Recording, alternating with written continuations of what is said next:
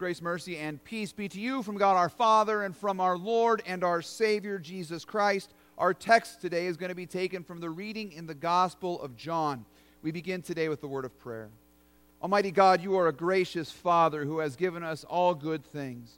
And Lord, we recognize that you are powerful over all things, so that you send the good, and at times, Lord, you allow the bad to come to us too. While we are in the midst of this, Lord, it is often hard for us to understand what you are doing.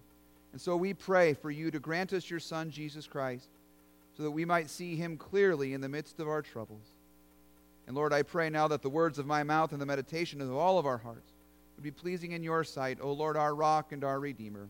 In Jesus' name, amen. Hindsight is 20/20. I'm sure you've heard that phrase before, and I'm sure you understand what it means. But when we say hindsight is 20/20, what we mean is this, is that when we look back on our past, we tend to see things a little more clearly than we did while we were in the midst of whatever was going on. When you say you have 20/20 vision, you're saying that you can see things more clearly. To have good vision is to have 20/20 vision. So to say hindsight is 20/20 is to say I understand what went on in the past much better now that I've come through it. I thought to start this sermon this morning, what I would do is I would look up some funny memes or some funny jokes about us being in the year 2020 and playing like sort of with a pun on the idea of being in 2020 and having 2020 hindsight and all this kind of stuff. And so I spent a few minutes on the internet looking up funny memes or funny jokes about this, and I didn't find any, not a single one. Which means I wasted all of my time. And looking back on those minutes, I clearly see that I wasted my time. Get it? You see what I did there? That was hindsight. Okay. You're welcome, everyone at home. But this idea of hindsight today, hindsight is something I want us to think about. And actually, I think that hindsight can be a rather helpful concept for us as Christians, especially when we are in the midst of a rather difficult situation, which we all certainly are right now. We are in a time where it's very hard to see clearly. It's hard to see clearly what's going on all around us. We clearly don't know what is going to be happening in the future. Our vision is clouded. We don't understand this virus. We don't know what will happen with our economy. Many people are concerned about what's going to happen with their jobs. We don't know what's going to be happening with church, like when we're going to be able to get together again. We don't know who to trust on television, what information is good and what information is bad, and we're on like information overload, and everybody's an expert on stuff nobody knows anything about. We don't know what's going on even with our sick loved ones.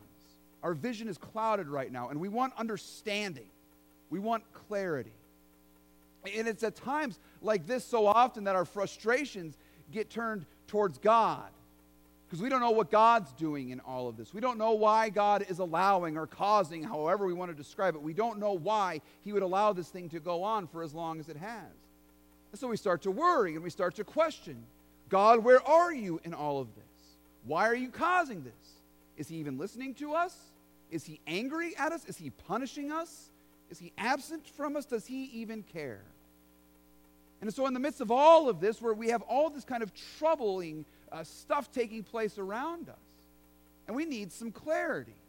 We want answers, and we need somebody to come along and clear things up. And so the Lord Jesus shows up to us today. The Lord Jesus comes to us in the midst of our uncertainty and our unclarity with his word to give us hope and confidence. Now, as Jesus approaches us today with his word, he's not necessarily going to answer all of our questions, and he may not tell us the things that we want him to tell us, but when he speaks, he brings clarity. He helps put what we're going through right now, he helps put it into perspective, because he helps us see things, we might say it this way, from the perspective of the end. In fact, we could think of it like this: Jesus brings hindsight into the present to help us gain a better perspective about what's going on. Listen to his words to us today. Jesus says, "Let not your hearts be troubled. Believe in God.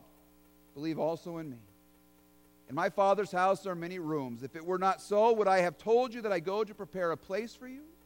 And if I go and prepare a place for you, I will come again, and I will take you to myself, that where I am, you may be also. Let not your hearts be troubled. Now, that's one of those phrases Jesus uses. And if we didn't know who it was who was saying it, and if we didn't fully understand the context in which, it almost might sound like Jesus is being a little flippant towards us right now, a little callous and sort of cold towards our current situation. Let not your hearts be troubled. Oh yeah, Jesus? Okay, I won't let my heart be troubled. If you take away the disease, if you heal my loved ones, and if you secure my job, then I won't let my heart be troubled. But how can I not let my heart be troubled? Have you seen the troubles going on around us? Trouble, in fact, Jesus, is all I see.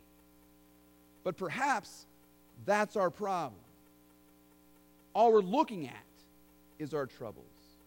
And we've taken our eyes off of Jesus, the author and perfecter of our faith and our salvation, and we've fixated them on our trials.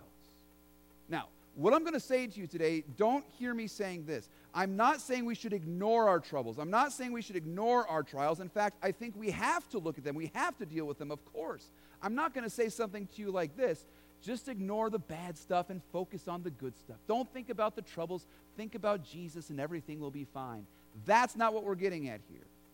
But I do think what Jesus is inviting us to do today is to look at our troubles in light of Him. To consider our current situation in light of all that He has done for us. To examine the troubles and trials in life in light of Jesus Christ, the crucified and the risen one. And when we do that, we realize He speaks words to us that give comfort to us. He speaks words that are sort of balm to our souls and give us strength to face the inevitable trials that will come in our lives. Just notice the night in which Jesus actually says the words, "Let not your hearts be troubled." He actually speaks these words on the night in which He's betrayed. This is the conversation, the upper room discourse that takes place after the institution of the Lord's Supper. So here is Jesus. He's given His disciples His body and blood in the sacrament.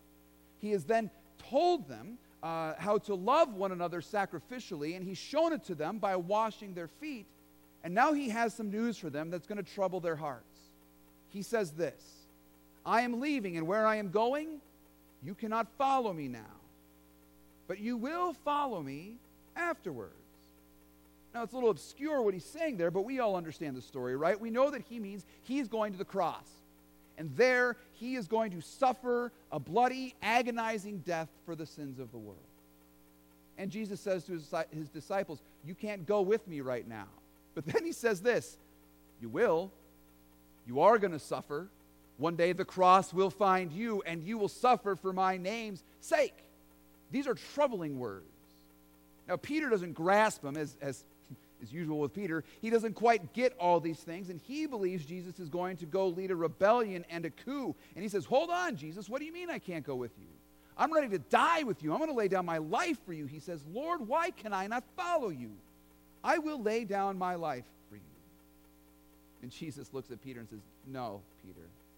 Yeah, you're going to follow me, and then you're going to betray me.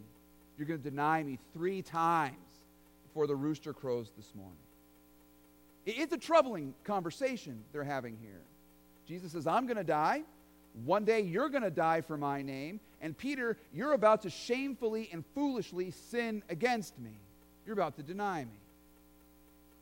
It's a very troubling conversation we are in the midst of. But now you and I, we have sort of an advantage as we read this story that Peter doesn't have. We have the advantage of hindsight.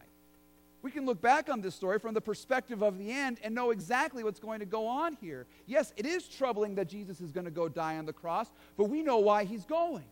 As a sacrifice for your sins and my sins to earn us forgiveness and salvation. What's more, we know that the cross is not the end for Jesus. But what is? The resurrection. He is risen, right? This is what we say during the season of Easter. He is risen indeed. And He has conquered sin, and He has conquered the grave, and He has conquered the devil, and He's done it all for us. So it's troubling, but when we see it from the perspective of the end, we know exactly what Christ is up to, and it gives us hope. It's the same thing with Peter. You and I know Peter is going to deny Jesus 3 times. We know that he's going to shamefully run off in denial of his Lord. And yet we also know that Christ will appear to Peter after his resurrection. And he will speak to Peter, and he will forgive Peter, and he will restore Peter 3 times. And then he'll give Peter the authority and the responsibility to carry out the mission of the church. And in order to carry out that mission, he's got to give Peter the promise of everlasting life. He promises Peter that he's prepared a place for him. And now with this resurrection encounter and with these promises, Peter grows bold, no longer afraid to stand up for Christ, but willing to die for Christ, to lay down his life for Christ, because why? He has a perspective from the resurrection. He knows how the thing is going to end. That whether he lives or he dies, he belongs to the Lord Jesus Christ. And Christ has prepared a place for him. What Jesus gives to Peter in those resurrection accounts, what Jesus gives to Peter in those promises, is the very thing Jesus gives to you today to ease your troubled heart. He gives you a new perspective, hindsight, promises from the resurrection. We might even say a resurrection perspective. You can, in a certain sense, consider your current troubles and trials from the perspective of the end. Knowing that whatever it is you're facing now, that whatever it is you're going through now, will not stop you from going to the place that Christ has prepared for you. And in fact, God is going to use this, as we'll talk about a little bit more here momentarily, to get you even closer to Jesus Christ. It's quite remarkable. See, you have the resurrection promise today that no matter what you are facing, let not your heart be overwhelmed or troubled. Why? Because Christ has prepared a place for you. No matter what, Christ has prepared a place for you. And notice how he prepared it. By bleeding and dying on the cross for your sins. That place that he has prepared for you, you do not have access to that place apart from Christ because of your sinfulness, because of your rebellion and your rejection of God, because of your frustration and anger towards God, because of your sins. You do not have access to the Father, but that is precisely why Christ came. To suffer and bleed and die, to forgive you for those sins, to remove those sins, and to prepare a place for you by shedding his blood on your behalf. And since he entered such trouble, such pain, such wrath from God, you will not have to face those things for all of eternity, because he has done that for you. He's claimed you as his own, and he will never leave you nor forsake you forever. So that whatever you're facing right now, it's not stronger than the blood of Christ. Whatever you're facing right now, it's not stronger than the promises of Jesus Christ. Whatever you are facing right now is not enough to keep you from that place. In fact, as I mentioned a moment ago, from this perspective, we can see how God might even be using our troubles for our good, to cause us to flee to him in faith, to teach us to cry out for mercy, to show us that we are in fact weak on our own and we need him for our strength. God in these times is teaching us to rely upon him. He's teaching us to pray. He's teaching us what it means to be dependent upon him for all things. I find myself when I'm sitting alone in all these moments and I'm growing frustrated and tired, suddenly my sins all come rushing back into my head and start accusing my conscience in my heart. And in these times when I'm facing trouble, my sins become all the more apparent to me. And I believe that God uses these times then to once again drive me to repentance. This daily repentance for this daily need of forgiveness, which he richly and daily provides for you and for me through his Son, Jesus Christ. See, God is at work even in the midst of this. Things that we may intend for evil, he will even ultimately use for good. This is why St. Paul, when he writes to the Romans, can say these wonderful words about our suffering. These things that Christ has done for us almost redeems our suffering, because suffering now produces character, and character produces hope. And hope does not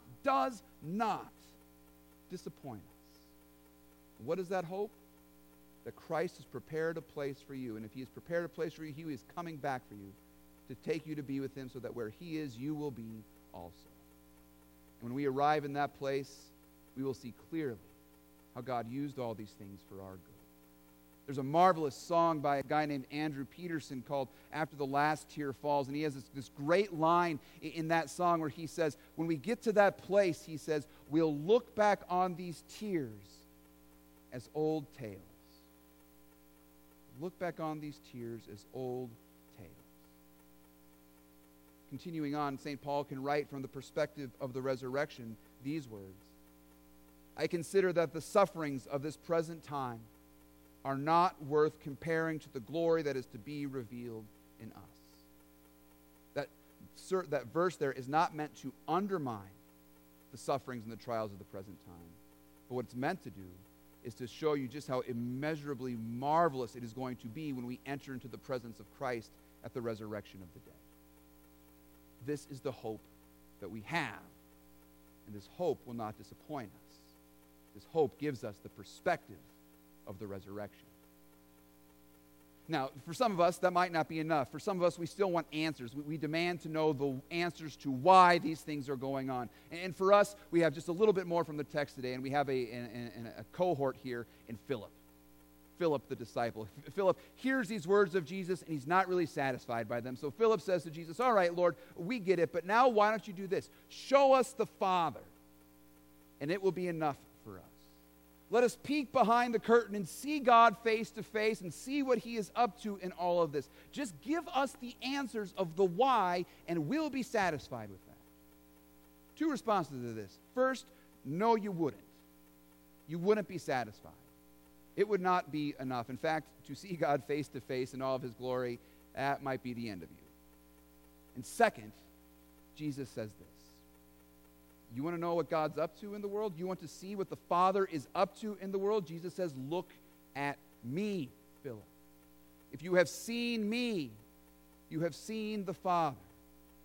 And what have you seen the Father do? Send his Son into the world to die for the sins of the world, to rise for the salvation of the world, and to prepare a place for you in his kingdom forever. All this, Jesus says, the Father has sent me to do for you, and this is enough. Jesus is enough to forgive all of your sins. Jesus is enough to prepare a place for you in heaven, and that is exactly what he has done. Therefore, he is enough. He is enough to get you through the quarantine and through COVID-19. He is enough to give you strength for the days ahead. He is enough to give you access to the Father through your prayers. He is enough. Jesus says, I am sufficient for you. Trust me. See, no matter what you're facing, no matter how bad it gets, and it might get bad, it is nothing in comparison with what Christ has prepared for you. And you will arrive there, and you will look back, and you will see clearly with perfect 20/20 vision how God used all things for your good. And you will look back on these tears as old tales. Amen. Let us pray. Almighty God, you are faithful to us even in the midst of our trials. You teach us, O Lord, in the midst of what we are facing, to trust in you, to pray to you, to repent, and to turn again to your Son, Jesus Christ. We thank you, O Lord, that Christ has turned towards us, that he's forgiven us, renewed us, and now is leading us into your presence for all of eternity. Grant us grace, O Lord, to trust you always. In Jesus' name we pray. Amen.